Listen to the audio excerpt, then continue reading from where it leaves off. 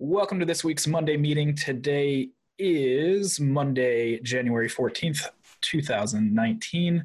Monday meetings are a chance for motion designers all over the world to connect and ask questions, share inspiration, or hear presentations and interact with industry-leading artists on an equal playing field. Today's topic is, can creativity be taught? We've been calling it a couple different things, but that's the gist of it. So, or can you teach taste? We've also called it. So, outside of that intro there and our main discussion topic, I don't think we really have any opening notes on anything. I think the only notes would be is a lot of people are starting to get booked for NAB and find housing. So I know that we still have some spots. If you're looking and you're listening, reach out to me. This is Liam talking. I probably should have said Liam here, Mark here as well. But if you're in the Brograph Slack, come join the events channel. And there's a lot of people looking for housing. The Brograph Slack is open right now too, right? I believe so. It was open. I don't know. It was open at least. So. Yeah. But anyway, a lot of people are trying to find Airbnbs with lots of people because it brings the price down. Ours may be opening back up because ours got canceled somehow. The reservation didn't actually hold. So feel free to reach out to me if you're looking as well. But that's about it for notes for me. Anything from you, Mark? No, that's pretty much it, I think. Yeah. Okay. So today's discussion and topic came from something that was happening in the general discussion of the Brograph Slack. Just, can you teach art and design actually? Is there a person that just can't learn it? Can you teach taste? With all the learning avenues that there are online now, it seems like pretty much anyone can go and learn it. But also a lot of people get caught learning just the technology and software behind things. So where is that gap? And speaking of the gap, we have a link to The Gap by Ira Glass, which is really inspirational. If you guys haven't seen that, let me just throw that in the chat really quickly. Yeah, I think this is a great way to kick it off. This kind of quote or rant or whatever statement, whatever you want to call it, is I think just a great little segue into the discussion today. Mm-hmm. I really love that thing. I send it to everyone that is starting out or learning, because it's like a lot of people say my stuff is crap. I can't, can I still be in this industry or something? And the thing is if you can tell that your stuff is crap, that's the most important thing, because there are people who can't tell their stuff is crap. My favorite story is I knew this guy in Australia, and he made a TV show. It was a Daily Show knockoff, where he did a news show, and he would do it every week. He'd produce one, and he did it for years, and it was terrible. But he couldn't tell it was terrible. He thought it was amazing, and he just kept doing it, and it never improved. He loved it. It made him happy, whatever. But it never improved because he couldn't tell that it was crap. He thought it was great. So I think the important thing is if someone can tell that what they're doing is bad, then they can improve. That's the key there. Yeah, exactly. No, that's a great point. Well, and with that being said, let me share my screen and I'll play this video. Screen, opposed attendee, Slack, Gap, boom. Okay, share computer sound. So it might play back choppy, but the audio will probably be okay. I won't go full screen with it. I'll just punch it in. All right.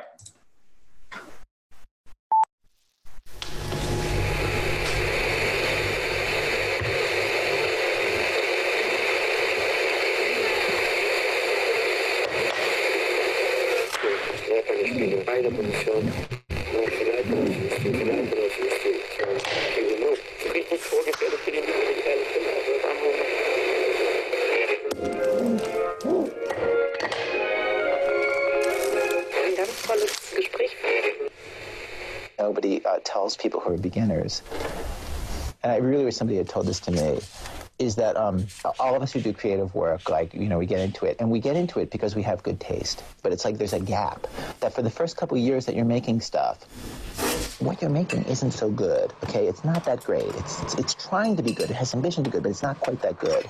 But your taste, the thing that got you into the game, your taste is still killer. And your taste is good enough that you can tell that what you're making is kind of a disappointment to you. You know what I mean? A lot of people never get past that phase. A lot of people at that point, they quit. And the thing I would just like say to you with all my heart is that most everybody I know who does interesting creative work, they went through a phase of years where they had really good taste. They could tell what they were making wasn't as good as they wanted it to be. They knew it felt short. It didn't have this special thing that we wanted it to have. And the thing I would say to you is everybody goes through that. And for you to go through it, if you're going through it right now, if you're just getting out of that phase, you got to know it's totally normal. And the most important possible thing you could do is do a lot of work. Do a huge volume of work. Put yourself on a deadline so that every week or every month you know you're going to finish one story. Because it's only by actually going through a volume of work that you're actually going to catch up and close that gap. And the work you're making will be as good as your ambitions. It takes a while. It's going to take you a while. It's normal to take a while, and you just have to fight your way through that. Okay?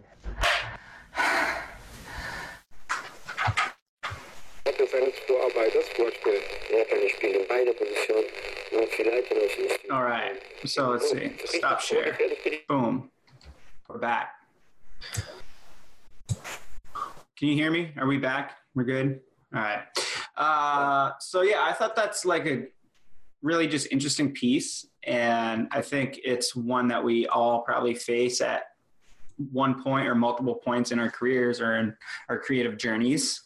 And similar to what was being said before and what Liam was saying, like there's so many kind of technical tutorials and like you can learn software and techniques quite well, but sometimes being able to combine that with your taste and like that piece says, you know that it could be better, but you got to just keep pushing through until you can actually make that happen. I think it's just a really good point. So I don't know if anyone wants, I'll open up the floor if anyone wants to kind of talk about either their creative journey or what they think about this topic and just taste in general and can it be taught? Yeah. I can say something. Yeah, go ahead, Chris. I think the main question was, can creativity be taught? I think it would rather be, can taste be taught? Because in, like the video says, if you have taste, that's the reason why you're creating things. And on Reddit, there was this guy once. I don't want to bash him. It was probably like 2 years ago.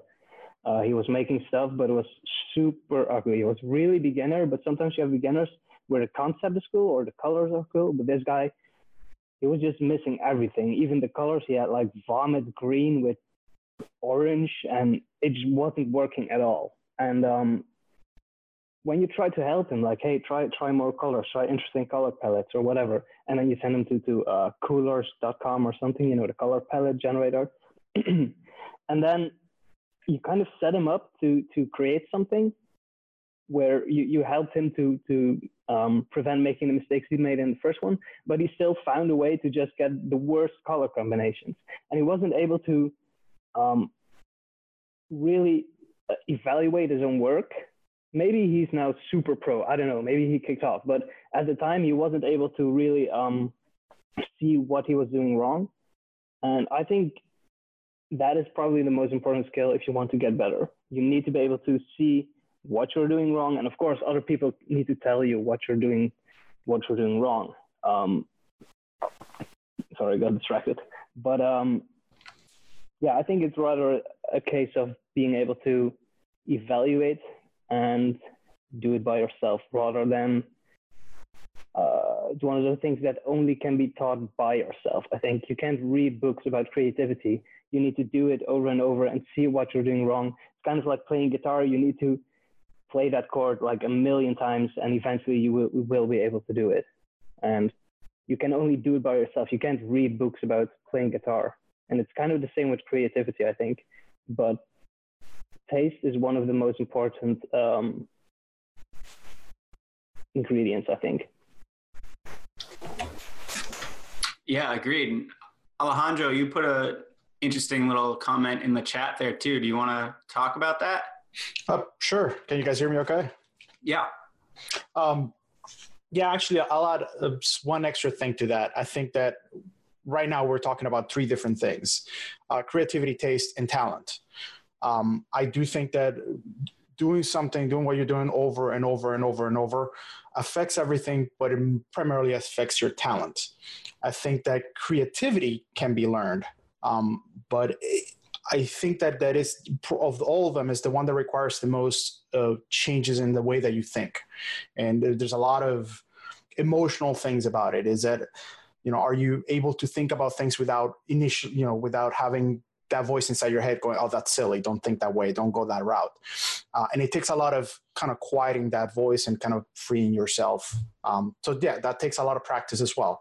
But you have to, creativity is one of those things that you can, I think you can develop more.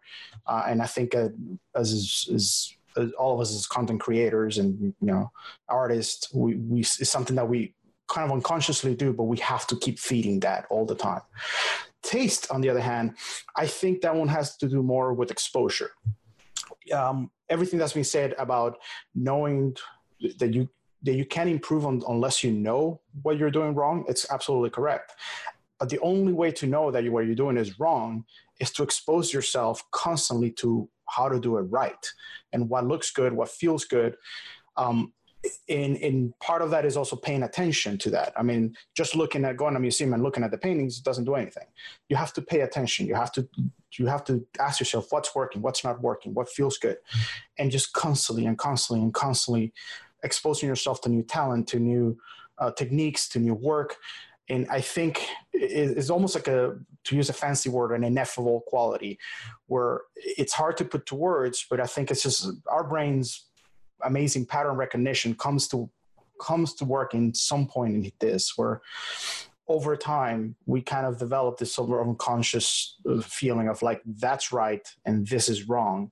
And once you know that, then you can kind of go away from it a little bit and push the boundaries, but it just takes a lot of exposure and paying attention to that exposure constantly. And I think through that you can learn taste.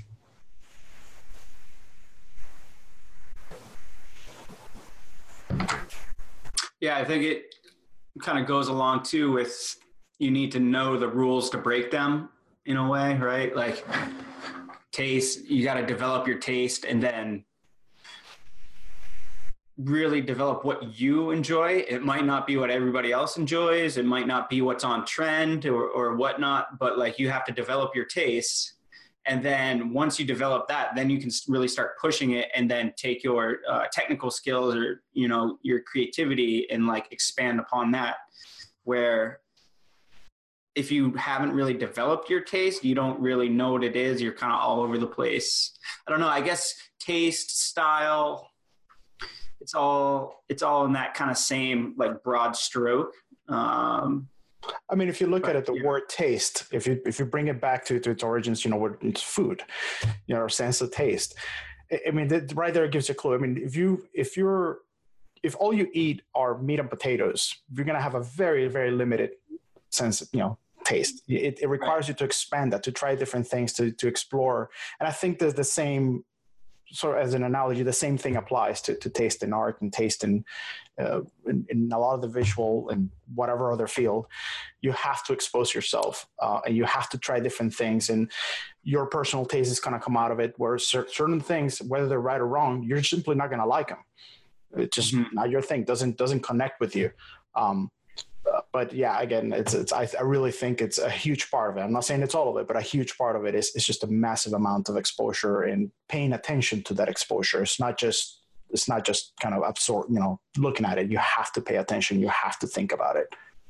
I think that's one thing that's missing from online schools too, or like any tutorial online, is like even just the conflict that comes with finding your taste. Like somebody in your classroom will say, hey, I really like this design, and you may look at it and be like, that's shit, and like that's you developing your taste. And like you can look at Instagram all day and everything, but you don't get those debates that you have in class, or like someone's like broader opinion about why they like something that may affect your taste as well. So I agree, like that a lot of it comes with broad exposure to taste, but a lot of it comes from just like interacting with people as well and making sure that you are getting that kind of exposure too, just so you're not just developing your taste because that's what you see and that's what you like, but you're developing a vocabulary for your taste as well and being able to argue why you like that and being able to talk about it, and then also be able to hear why other people like other tastes, which makes you a good employee or a good freelancer. And if there's a creative director or a client that comes to you and they say, I really like this, and that's not really your style, you can either advocate for something that is within your taste, or at least, appreciate where they're coming from so you can work with them a little bit better. So I don't really know where I'm going with this. I'm starting to ramble a little bit, but yeah. I'd like to also say here about taste is that it's also very regional. Like sometimes it's obvious regional, like you compare something like Japanese with, American stuff, like you see like how ads work, but also like I've been living around, America, Australia, Europe, and like even like there's a big difference in like, for example, bank designs, like designs of their websites are very different. Like you can tell there's a different kind of value of taste, not even just like Europe and America, but even inside Europe, like you have Scandinavian banks and, Southern European banks, like Italians and stuff. And they all clearly have, it's not like someone just hired a cheap designer. They just have very different priorities, and it's a regional thing. Like if you look at a lot of the designers who are like from the Middle East, you'll see they have a ton of green color. Like they really love green everywhere because it's one of their like main colors, like religiously and stuff. So, and while some tastes you can appreciate anyway, like you can see Japanese things and you can be like, well, it's a bit busy and too much stuff. But other tastes, when they're like so far from the way you've grown up, like stuff that's like, you see like India and, Pakistan design, like stuff from those countries, they're really kind of, they're significantly different. Like they're not, I can't say it's bad taste, but it's a different trend. And it's more, I think a lot of it's about compatibility perhaps, like with the market that you're going for, rather than, actual, objective taste. And that's a big thing that's like, I keep having these thoughts, but then they trail into like massive points that I would want to make as far as like what is good to learn, where it's like, oh, color theory, you can look at something and say, oh, this is shit because you have bad colors. And I still agree with you. And the same with Alejandro, like I'm thinking like, oh man, I was crippled by thinking I'm not doing it right, and I kept trying to do it like to make what I had seen that I liked. And so, but I keep like going off on like crazy tangents, and I don't know. Some of it's a big matter of like, what are you trying to convey, and like signal to noise, like, is it a bank where they're just trying to shoot information and have like a kind of feel like we're a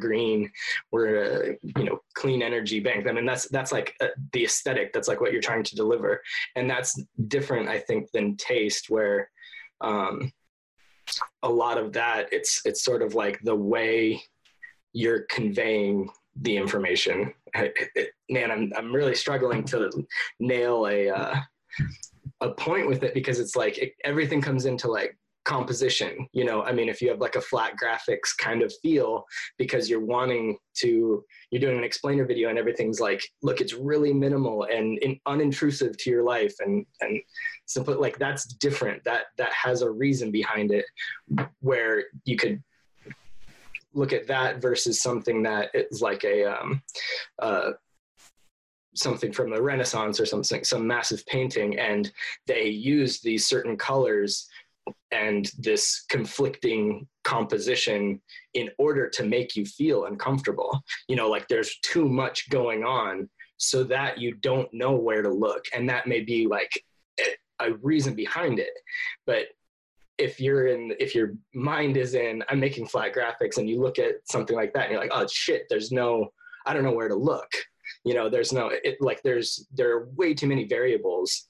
And so it's like, I feel like you have to learn everything and learn different mediums. And one thing is like, have a reason why, and sort of try and be able to explain your reasons, I guess.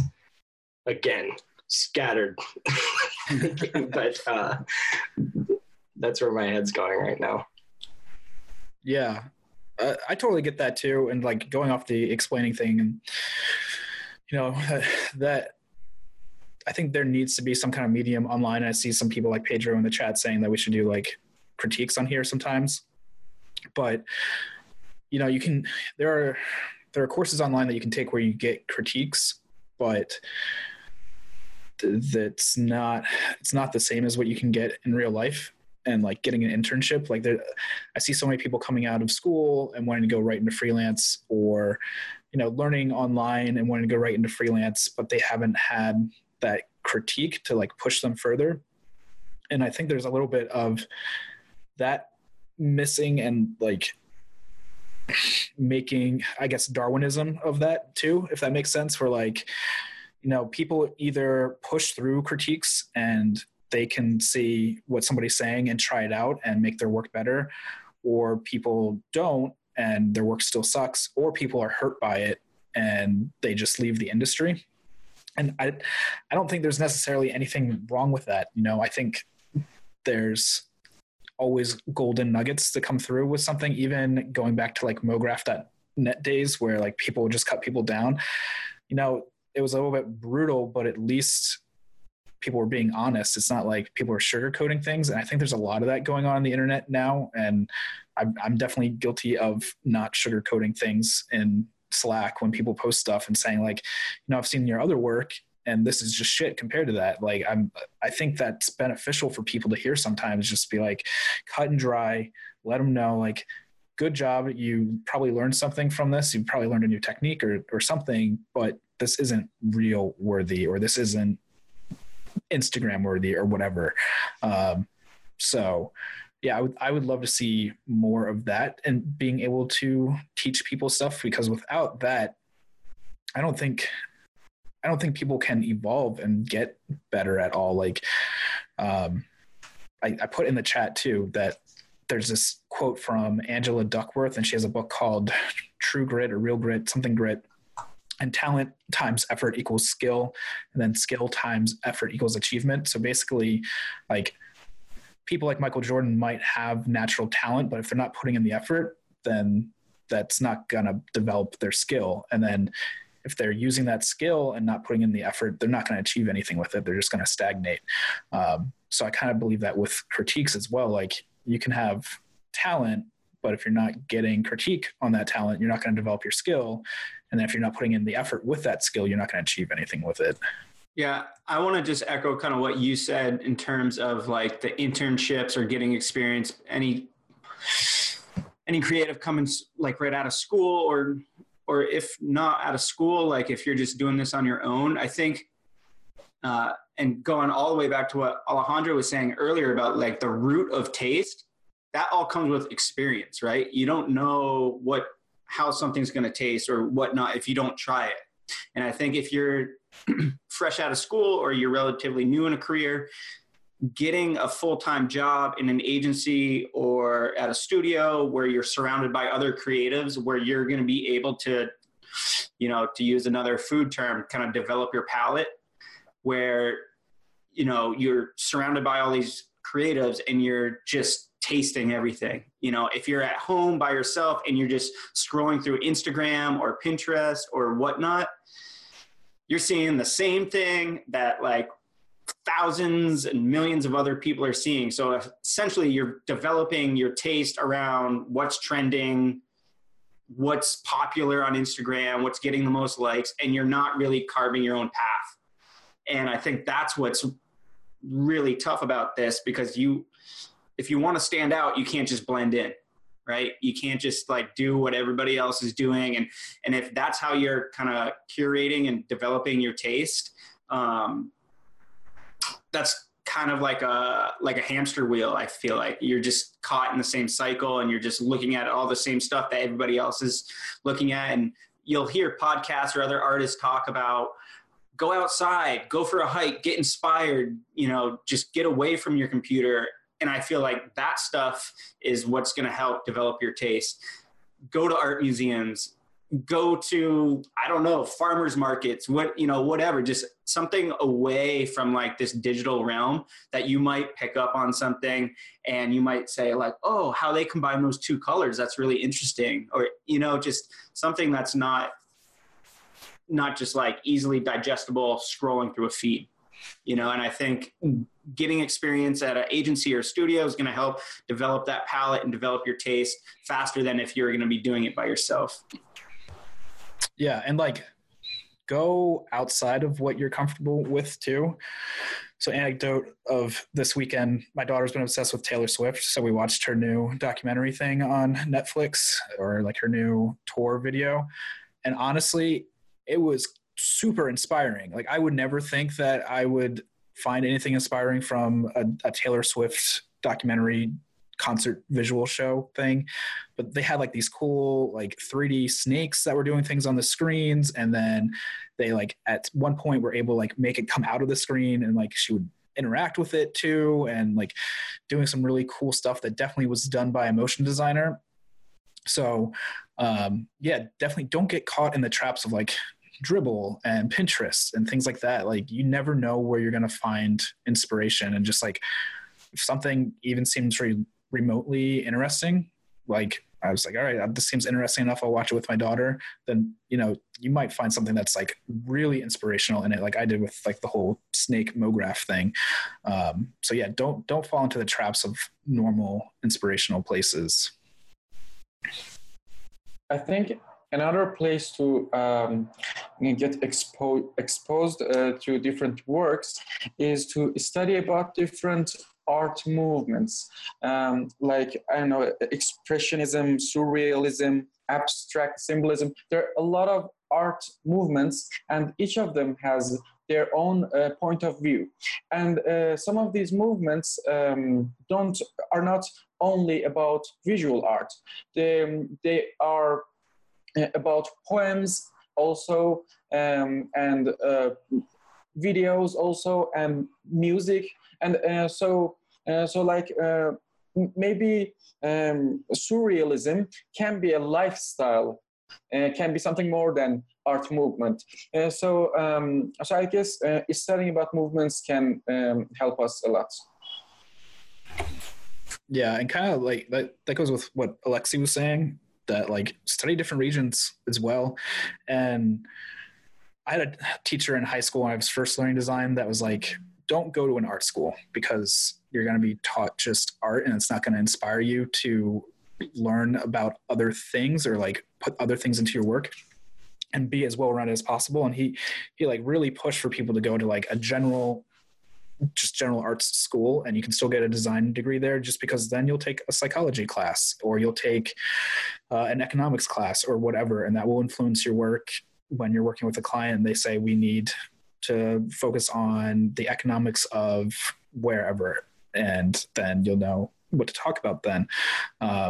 So I'd say that too, like don't just limit yourself to art movements, but look at regions, look at other things in your life that you like, psychology, cats, whatever. Everything can influence your work.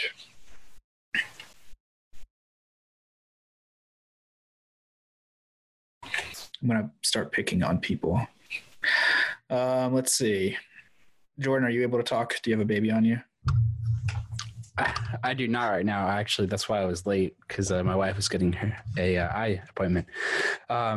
So I've been here for part of the conversation, but along what you were just saying, I like having a tangible hobby. I do woodworking on the side, and I do woodworking with all hand tools, no power tools of any kind.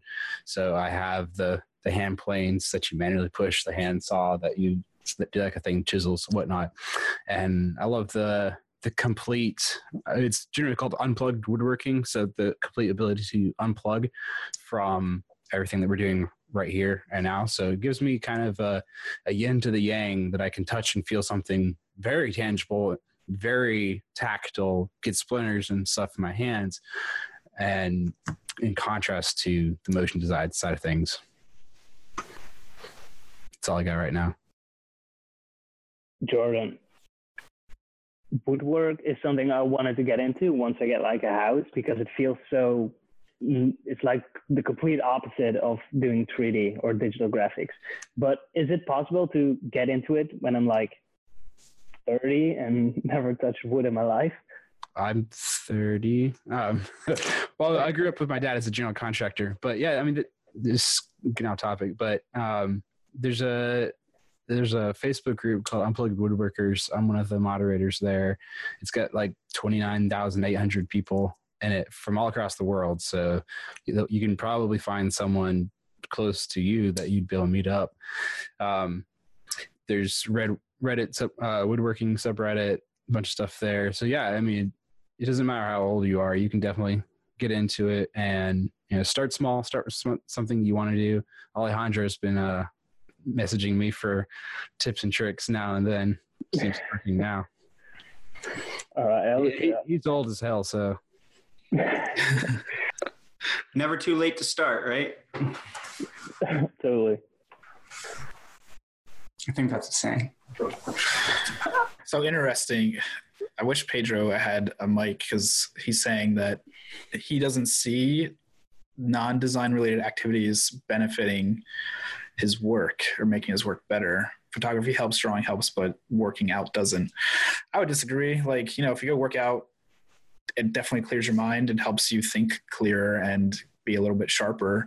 And, taking a walk or just like sitting in the woods and like listening to what's going around you and not paying attention to your work and your computer and everything. Just there's something really nice about kind of resetting.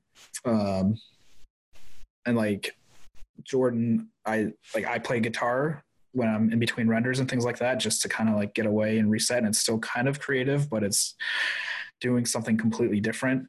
And I feel usually refreshed after that too, because it's let my mind rest with work stuff and process it and do something as another outlet.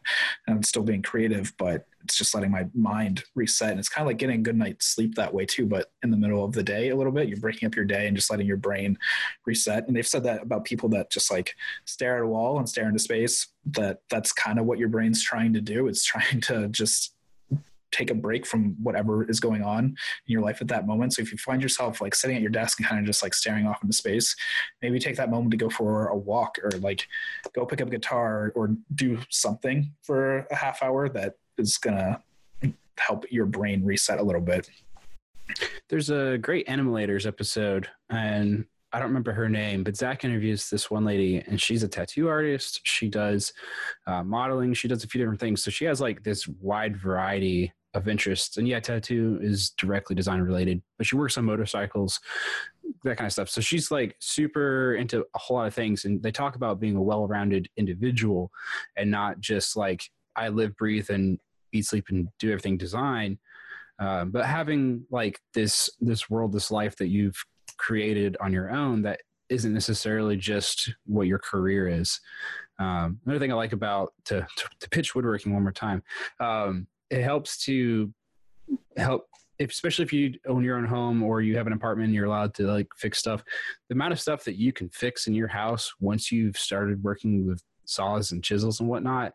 If your door is like not closing all the way, you can just chisel out the hole where the latch hits and boom, the door is fixed. So little stuff like that. I do cosplay also, so I try to do as much woodworking and what into that.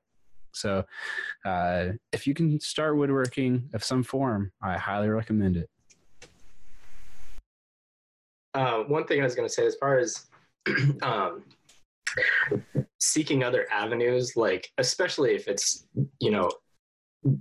not just going outside of Instagram or Dribbble, but like broadening who you follow. If you're on Twitter, like my feed is very, very different. Like I'm following a lot of people I disagree with, or styles of what they say I don't like, but I know they have like a very different vantage point than I do, just of living in general. But you start to absorb design that's in anything. Like one thing that sometimes I'll just have it on in the background will be like the old episodes of How It's Made. because you see these crazy machines. Like one of my favorite ones is climbing rope, because it's just these swirling, but you can just pause it and like look at the machines and the way they're all moving and stuff. And there's like insane design behind them, but it's totally in the background. And what it's doing is then weaving a climbing rope, or, you know, the way sausage is made. Like that's the saying, you never want to see how the sausage is made. But when you do, like, you actually get to see the design that has gone into the cranks and the actual workflow of making that. And then sometimes an imprint of that that's on your brain pops out when you're like, oh, that I can make that. I can make something rotate like that by actually just shifting it at the same time, just like the sausage links. And then it'll just spit out. But you'll absorb, when you start to look at all these different things, and especially different mediums, you see how those creators had to break something down into a different kind of essence and make it simple and effective and efficient. And then you can apply it to whatever you're working in, but you'll absorb that design that's coming from a completely different place than, you know, renderer reviews or dailies. So I'm going to throw a wrench into everything because it came up in the general chat too. Is there anyone that thinks that you can't teach taste or design? Like it's completely impossible for people to learn? Like you naturally have to want to be a designer or have it in you? Because I saw that come up a lot in the discussion, or not so much a lot. It was just interesting to see that there are people that think that you kind of innately have to have it in you. And you can't just be taught it. I think there are people that you can't teach taste to. Like, I don't think it's a have or have not, but I think there are people who, I mean, maybe it's because of the way they were brought up. Like, I think maybe it's to do with, you know, maybe they were brought up in a family where they were, you know, positively reinforced on everything they did, and they just don't understand what it's like to be wrong. But I think there are definitely people who it's, at the very least, it's very, very hard to teach them to improve. Yeah, I think you can guide everyone, but you can't teach everyone. I think that's kind of the case. I know it's almost the same thing, but you got to have something in you to pursue the creativity. You can't just I think you can sit everyone down to do some math or learn about physics, but doing something, it needs to come from inside of you somewhere. Yeah, I agree with that. And like my argument too was that's not so much you can't teach some people, but some people are definitely going to take longer to learn or longer to understand it, or at least open up to it. Like a lot more, there's a lot of people that seem susceptible to it, and that's why they go to design school or they get into it.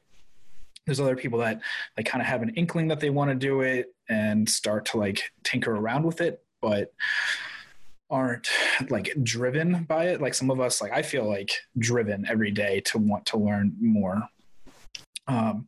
So I think there's part of that too. And then like I was saying before, just like people either get certain theories and ideas and principles of what we're doing, or they don't. And that, like, I've noticed that while I try and learn Houdini, I've been trying for like 2 years now on and off.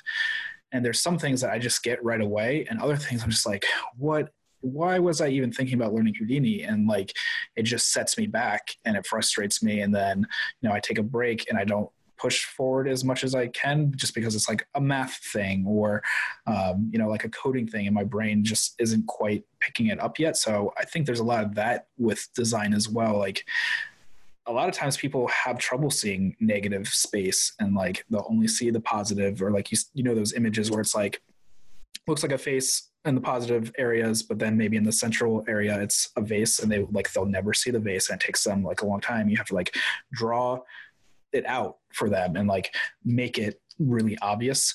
So I think maybe there's a lot of that too. But going back as well, there's also just people you can't teach, and that's part of like the Darwinism I was talking about before of design. It's like if there's people like that you can't teach, then just cut and dry, give them a harsh critique, and get them out if they don't want to try and make improvements.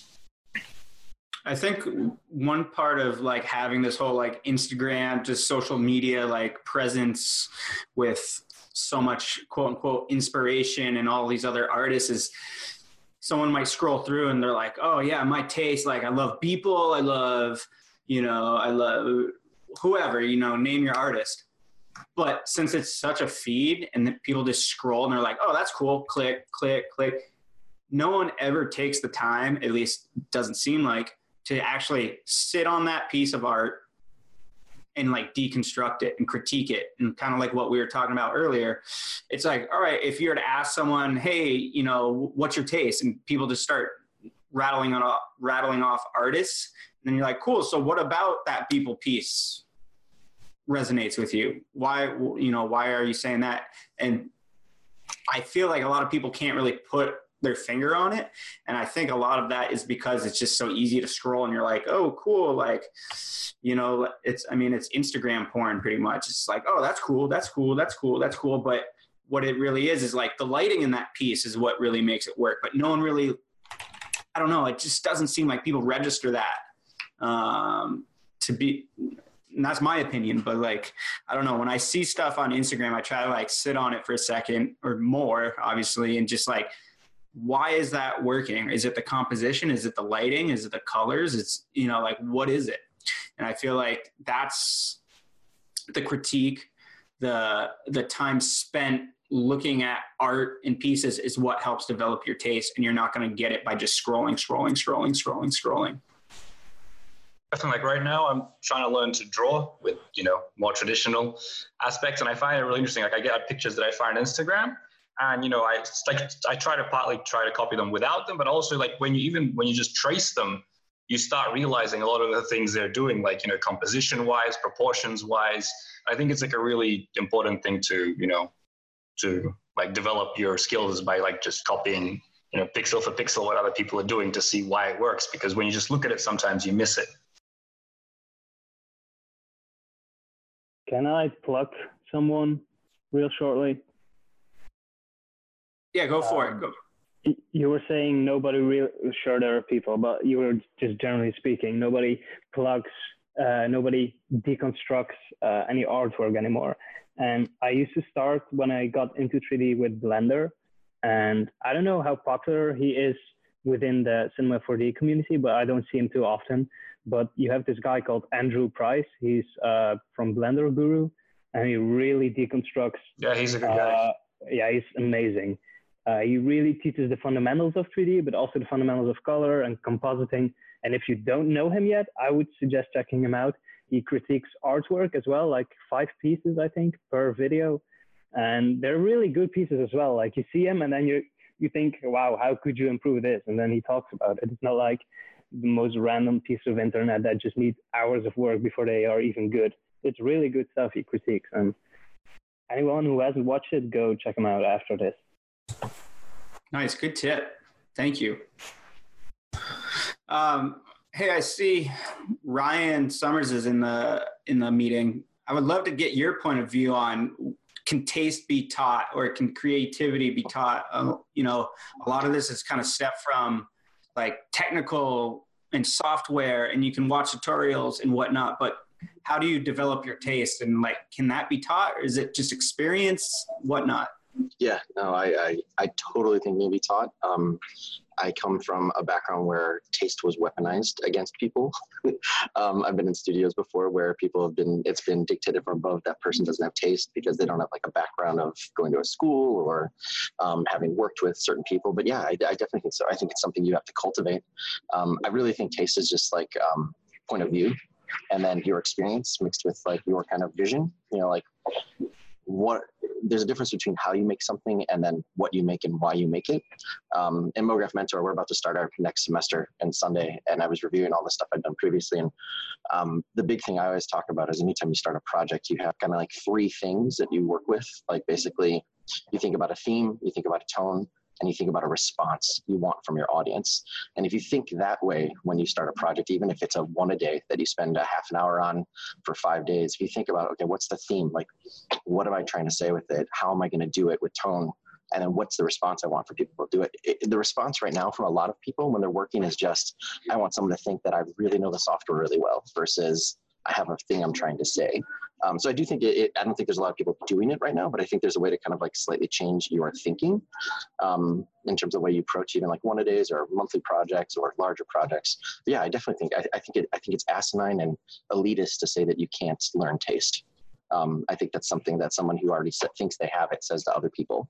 And not that everybody does have it. I think there's something really interesting that Brad Bird says a lot, that everyone can't be a genius, but genius can come from anywhere. So it's not like it's just going to be handed to you right away. And it's not like you may not have the capability to be, Stanley Kubrick, but you may have the capability to learn that, and it can come from anyone from anywhere. It's not based on where you live. It's not based on how much money you have. It's not based on who's around you. You can cultivate taste 100%. Nice. Yeah, that's a good point. Thank you for chiming in on that. So I think I agree that, maybe like the thing isn't so much like you definitely have to learn taste. I think that's kind of important because, like I personally, I know that my taste was really crap for a long time. Like I remember like seeing my stuff and it was terrible. And even like now I look back and the stuff that I thought was good is not good. And I see people, I think when we discussed it with Liam, I think there's just some people who it feels like it's futile to try to teach them. That's kind of like you try and it just like sometimes you see an Instagram account and you see that it goes back for years and the stuff looks exactly the same. Like there is no improvement. Like that's kind of, I think, was my point.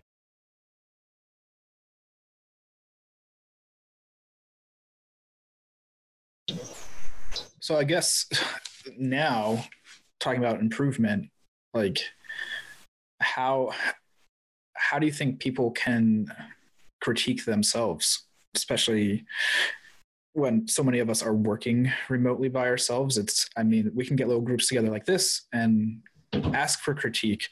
But do you guys have any guidelines of how you're critiquing yourself and making sure you're getting better? Or are you kind of just doing the work and hoping that you're getting better? Well, I like to open websites and portfolios of people I like and people I look up to and try to compare what I made. I'm like, does this look like it would belong here? Like, is that, does this fit in? Is this on the level of quality? Or if not, where would I need to go? But also asking others for help, I think, is the best way because you're just not going to see it yourself. Like, if you could see it yourself, you would have done it straight away.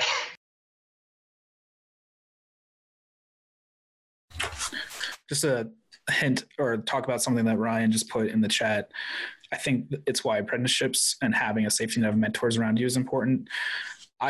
I really wish this industry had apprenticeships. Many, many years ago, I thought about becoming a tattoo artist and I had an apprenticeship for a little while. And it just taught me so much and like even confirmed that I didn't really want to be a tattoo artist. It helped me and I had to spend money on it, but it was so much cheaper to spend like $1,500 on that for like a 6-month apprenticeship than go to school to get to the end of it and find out this isn't what I want to do.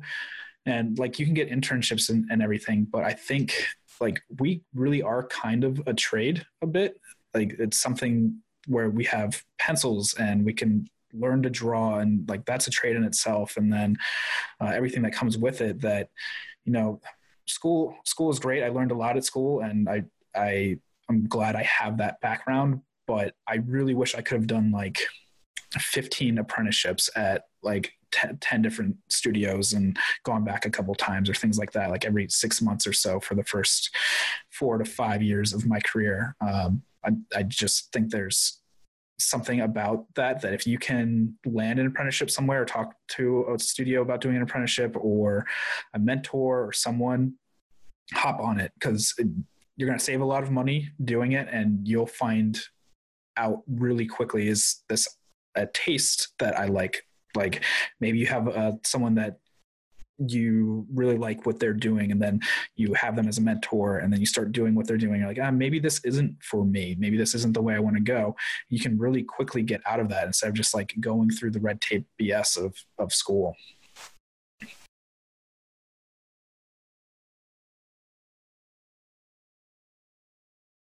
Yeah, I think Pedro just kind of alluded to this in the chat too, that like maybe everyone isn't meant to be a great designer. Some people might be better off and perhaps happier being technical directors, or, you know, people kind of behind the scenes executing certain ideas or whatnot. I think that's a great point as well, you know.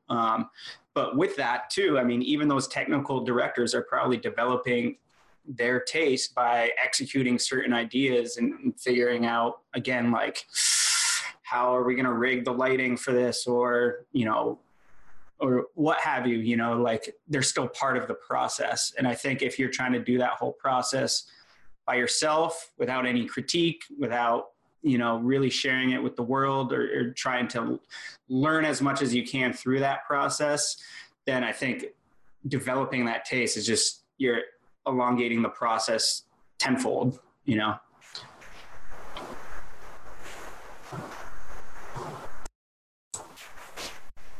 Anyone else out there have thoughts on this topic? Hey, I'll chime in. Yeah. Hey, so I was just thinking about when people are giving feedback and receiving feedback, that there's a fluency with that. You know what I mean? Like, if it's your first time giving feedback on lighting, or the first time actually presenting lighting for feedback, you might not be super aware of like, oh, here are the top 10 things to look for, or here are the things that I like to see in terms of good lighting, and the things that I like to see in terms of bad lighting. And so as that fluency develops, it just occurred to me listening to this conversation that maybe that's a way to, like, just paying attention to that fluency might be a way to determine what your specialty is. Because we are all like generalists, you know, coming in before we find a specialty, but being able to be super fluent at giving that feedback might be, you know, one of the little signposts of, oh, guess what? You might have a specialty here if you're super passionate about, like, I'm thinking about jumping into data visualization almost exclusively, which is completely different than my reel last year. But, and I think that's particularly because I have a list of things that I look for in a good chart and a good way to represent data, and that I would offer to others as well. So just something to throw out there. Yeah, I agree. Like that's one thing that you get taught in school while doing critiques, is how to talk about your work and how you can explain something to somebody, and really kind of how to bullshit a little bit. Like, yeah, there's that art to that as well. So yeah, I think going off exactly what you said, you made a ton of good points that, being able to just have a fluency when talking, like that's so key to learning, but also being able to teach others and teach clients. So just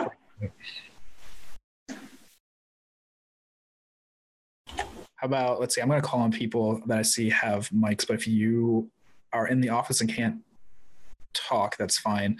How about Robert? Looks like you're in an office. Are you able to talk? No, you can't. Okay. How about Lion?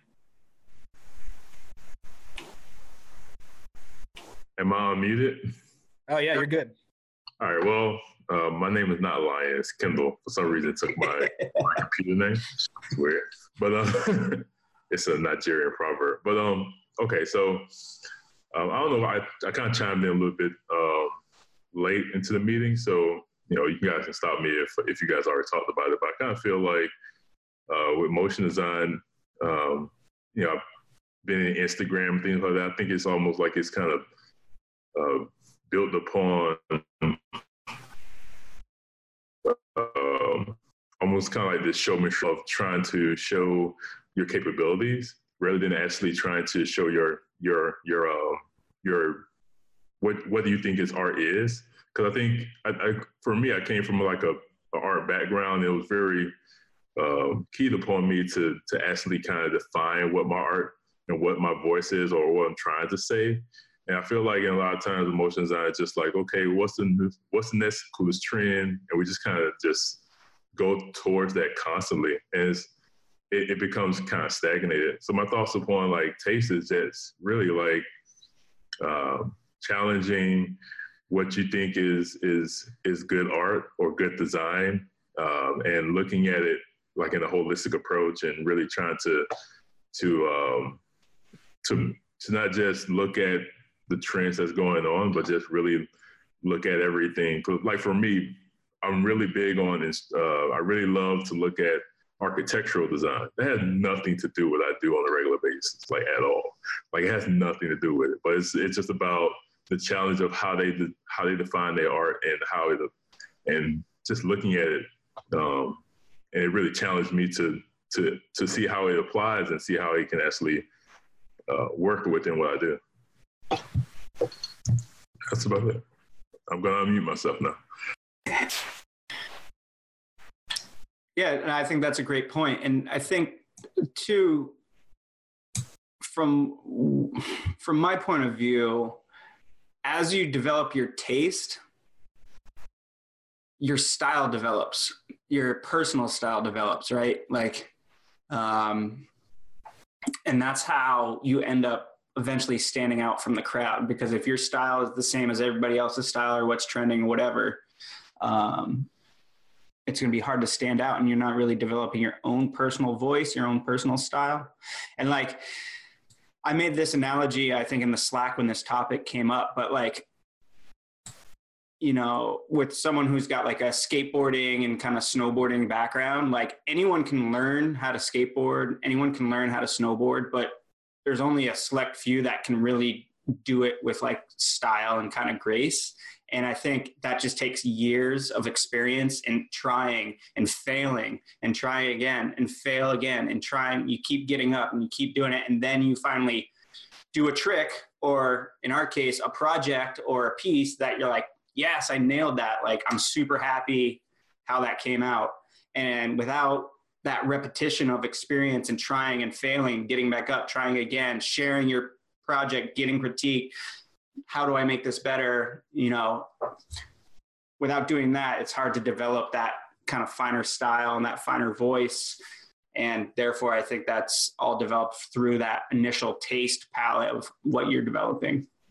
I don't know. That probably doesn't make sense. Maybe it does. But, yeah, I'm sorry. I totally agree with you. And I really, just to say that, it's like I think right now it's really hard to I guess from my experiences, it's really hard to actually find people that want to be kind of honest with you. And two, it's really hard to really say, okay, it's okay to fail in a sense. Like, this industry is all built upon really kind of getting in the trend, doing what you have to do, and getting paid, which, you know, is the business side of it. You have to present things to make sure that it actually look for different clients, et cetera.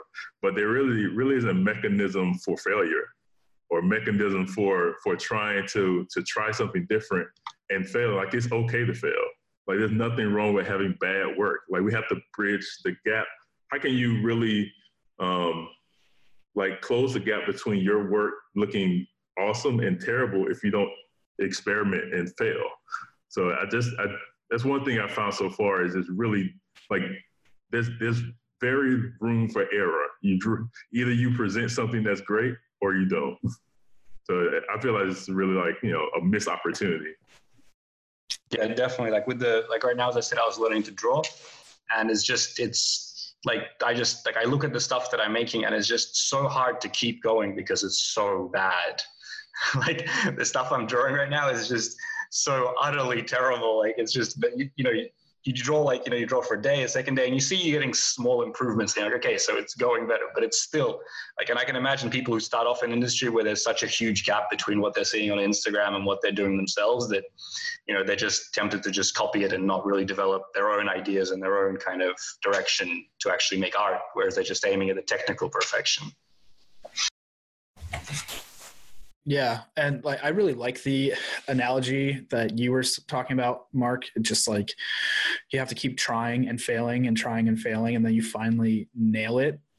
But to continue off that, like I know that I've had those milestones in my career where like I've been working on something and then I finally nail a piece I really like, and then a couple of years go by and I look at it, I'm like, God, that was so terrible. But at the time, it was like you had this epiphany, like, wow, I finally took a big leap here.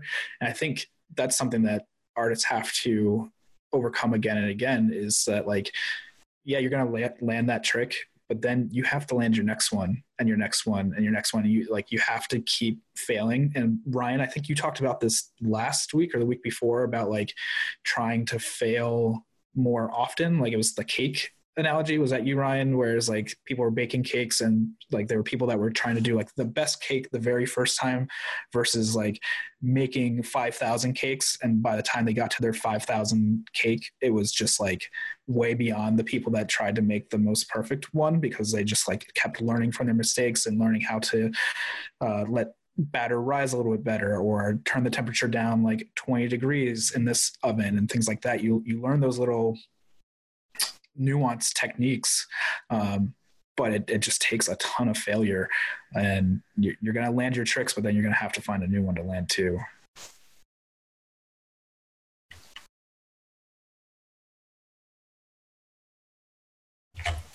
Yeah, I'm kind of follow. Oh, sorry. I'm both reading and and trying to follow. Yeah, for sure. Like that was my New Year's resolution, is to try and churn out quantity instead of getting like so pigeonholed in like this one has to be good. And this is what I said last time, is like, because then all of a sudden you get the email and it's like, oh yeah, instead of one set of boards, they're actually like maybe 3 to 5, and you're like, oh crap. So then you have to crank to get a few more out, and then those ones end up being better because you're just like, you're not second guessing and you're just trying. Yeah, some of what I think it was Alexi said comes back to the gap, to where it's the video that we watched. And if you're late, you should check out the link posted. But talking about the gap, and and then in the chat, Ryan Summers is talking about like defining the term of taste, but there's like all this overlap between, we keep curving into like ability and or style, and the evolution of style, and how it's like, oh man, I'm hand drawing and it sucks. Well, that's not bad taste though. Like, and it's like you're still developing the skill, and that takes time, but your taste is there. And another thing that they said in the gap is like, you just have to keep doing it, and just keep doing it and doing it and doing it. And then by doing it and exposing yourself to new things, you start to see what is working, and then you start to learn why it's working. Or if you have someone be able to look at this and you look at it and you're like, this is shit, and they're like, this is awesome, and you're like, no, this is not great. But you have to get yourself, but I can't say why.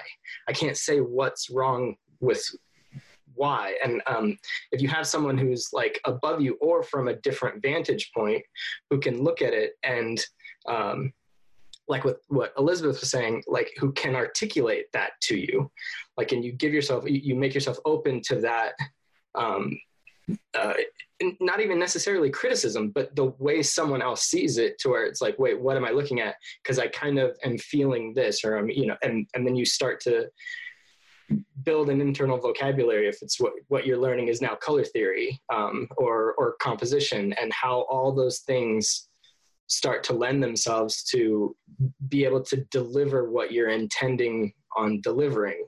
I mean, even if what you're drawing is just a little tiny stamp size sketch of something, but being able to produce that, and being able to produce that is the skill, and that grows over time. But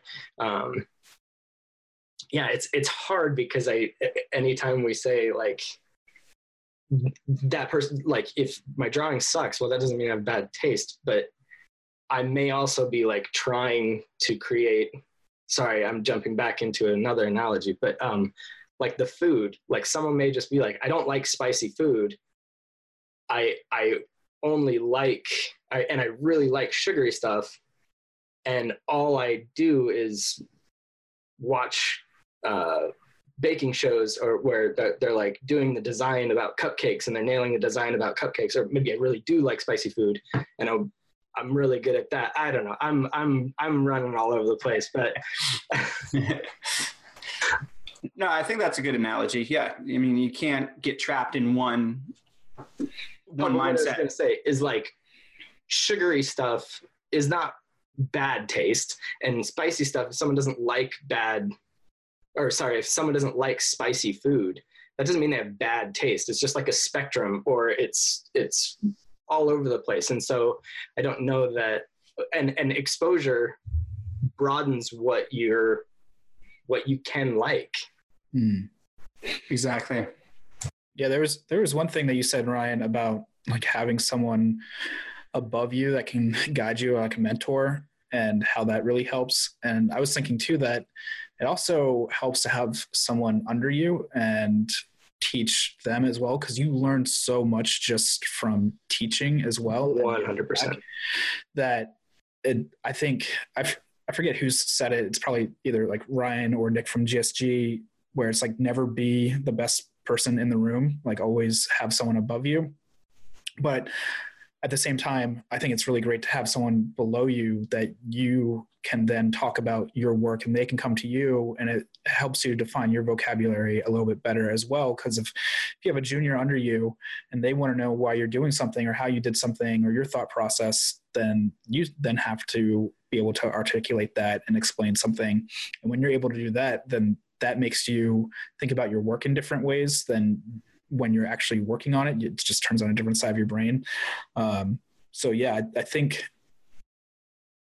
there's a key advantage to having someone that's always above you, pushing you, but don't be afraid to give back and help someone below you either, to help increase your skills.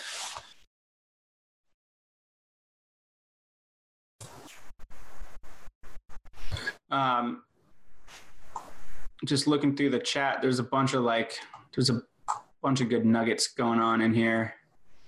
Yeah, no, we keep having like little lulls in our conversation. I think it's just because there's so much happening in the chat right now.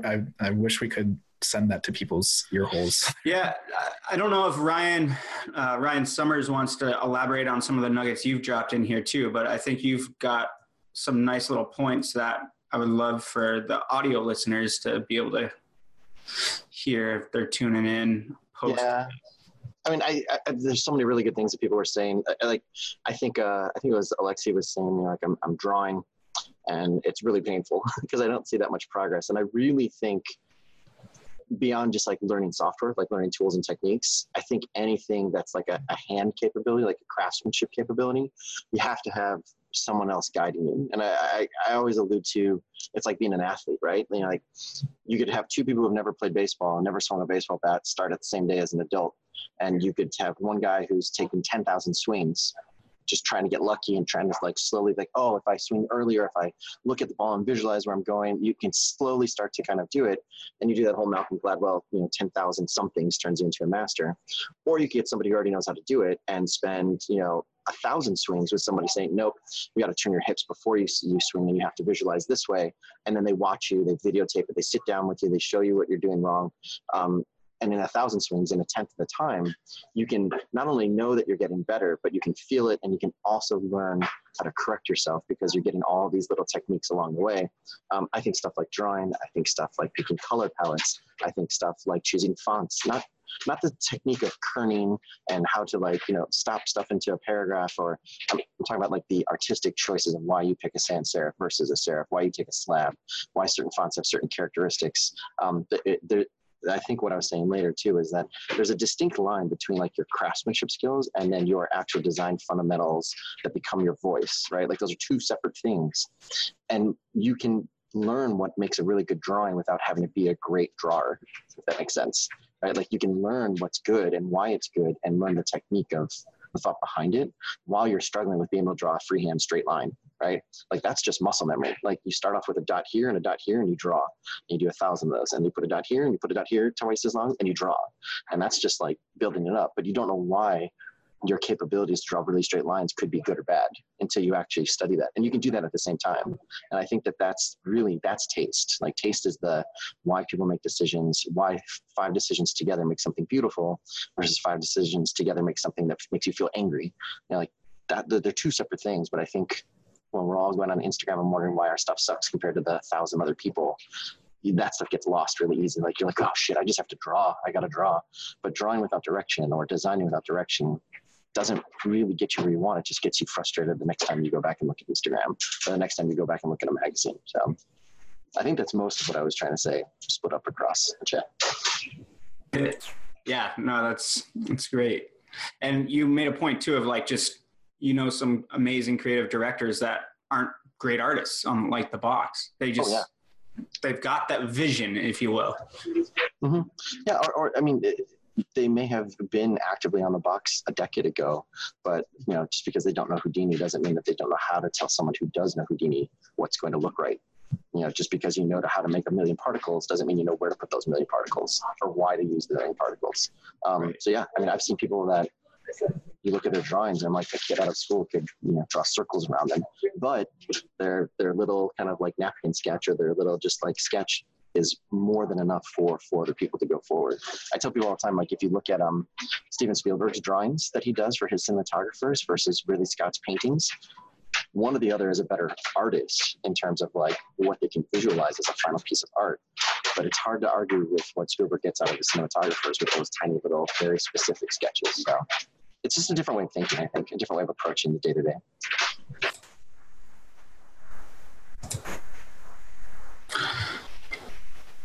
Does anyone, let's see, we're over an hour now, but we can start wrapping this up. But I'd love to hear from anyone else who hasn't had the chance to chime in.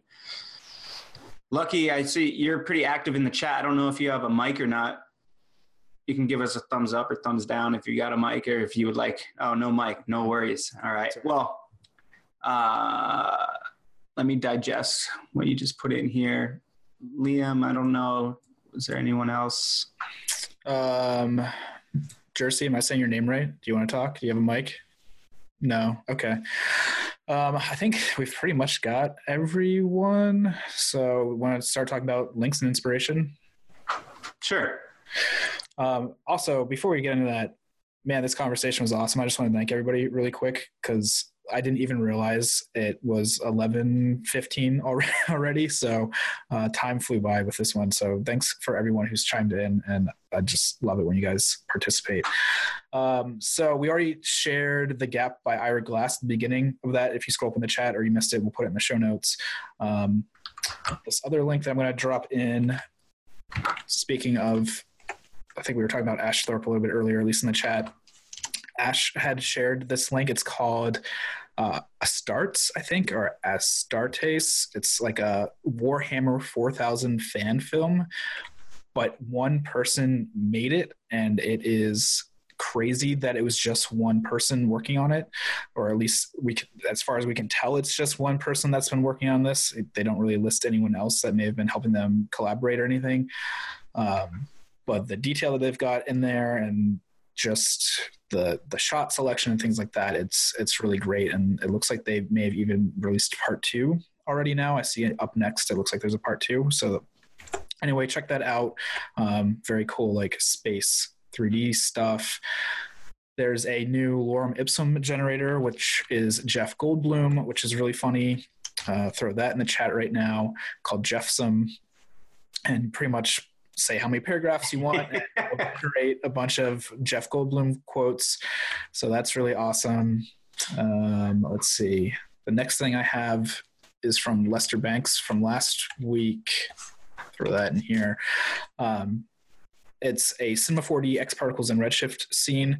And, you know, the redshift stuff is okay, but I learned a lot more about like the C4D and X particles stuff in there and like how to start using some of the new whitewater effects that they've been putting out.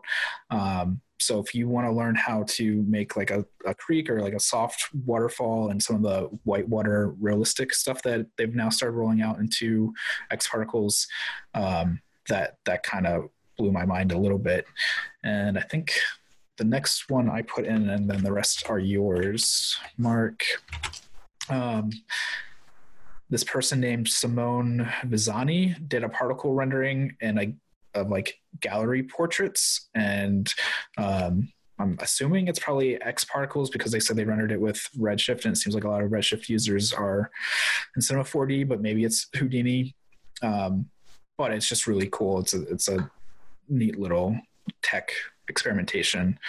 Yeah, that had a lot of slacks of buzz last week. Yeah. Oh, I did put a couple more in there. Andy announced the XParticles challenge winner, which is Charkin. What's his actual name? Chris Harkin. Yep. I'll throw that in the chat right now. Yeah, it's a great piece. Yeah, it's the Toon styled one that was done in Octane, but all kind of stylized to be more like a Toon shader. Just wonderful work. And let's see. Congratulations, Chris. Yeah, Chris, if you're listening. Yeah, plus I'd love to get them on here. Oh yeah, AC Hopkins' new reel. I think we shared that last time, but if not, definitely check that out. Speaking of particle work, just because that's awesome. Kyle, that's been in here a few times. He's Kylesaurus Rex on Instagram. I'm sharing that. He's doing a approximately 30-day text series where he's showing how to do like really creative stuff with the text animator inside of After Effects.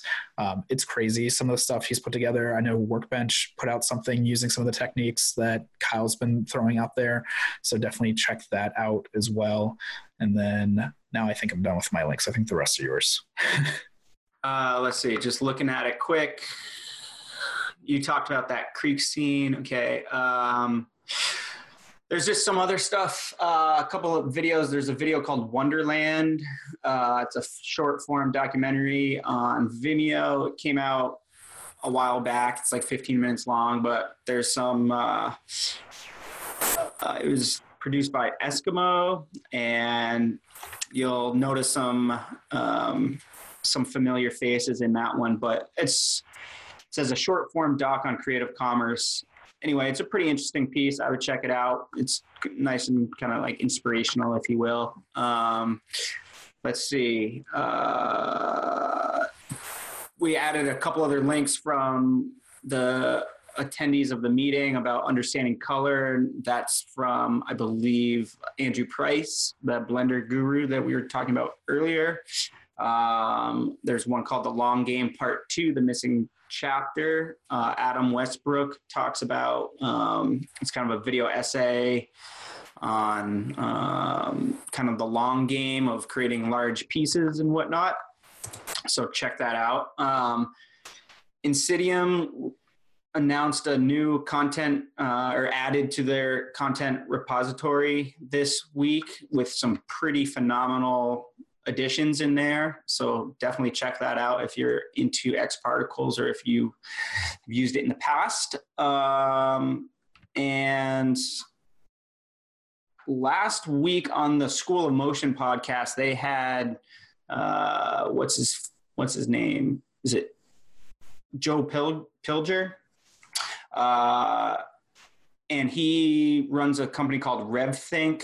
That's kind of like creative business consulting and whatnot. But they have a podcast, and I've listened to a few of the episodes this week, and they're very good. I really enjoyed listening to them. A lot of it is centered around creative business, obviously. So there's one with G-Monk. There's one with Chris Do. There's, a few. There's, 60 episodes right now. So if you haven't listened to that, it's called the Rev Thinking Podcast, REV Thinking Podcast. So we'll link that up in the notes as well, but definitely worth checking out. And then I think that was it. Liam, did you just drop in a couple other ones? I just dropped in the link to the Joel Pillager interview. Okay, cool. Ryan dropped in a couple links too.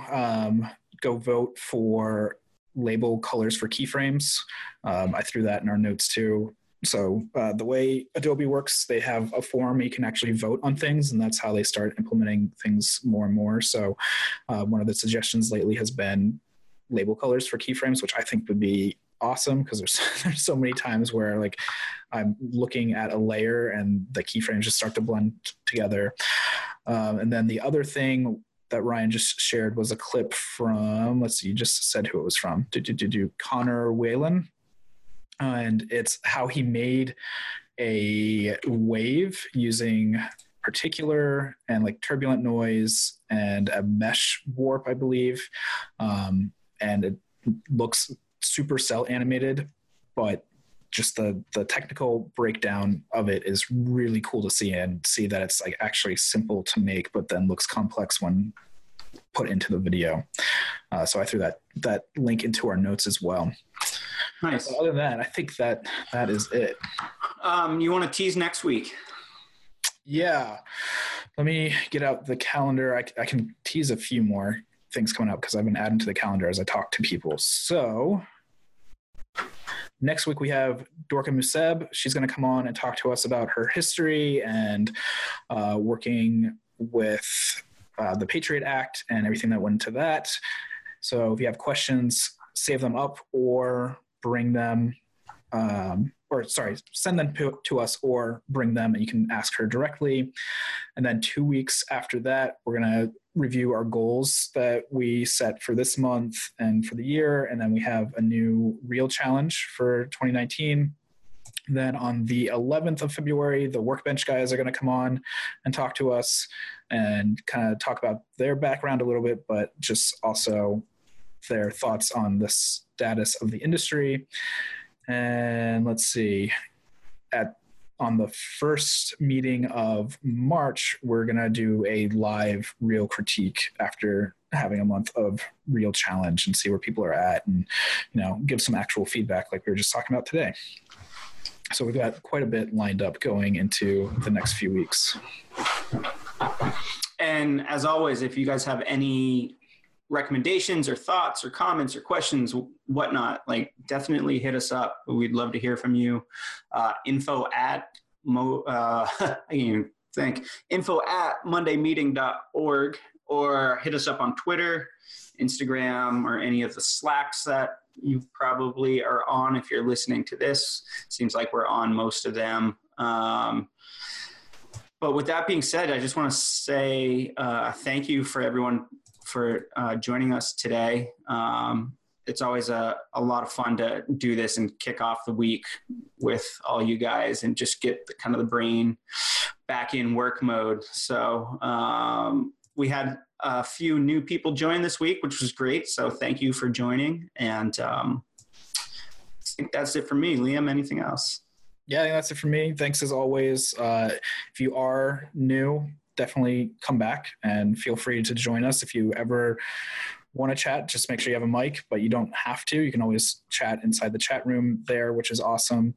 But yeah, topics, if you guys have any suggestions, as Mark said, send them to us, or guests.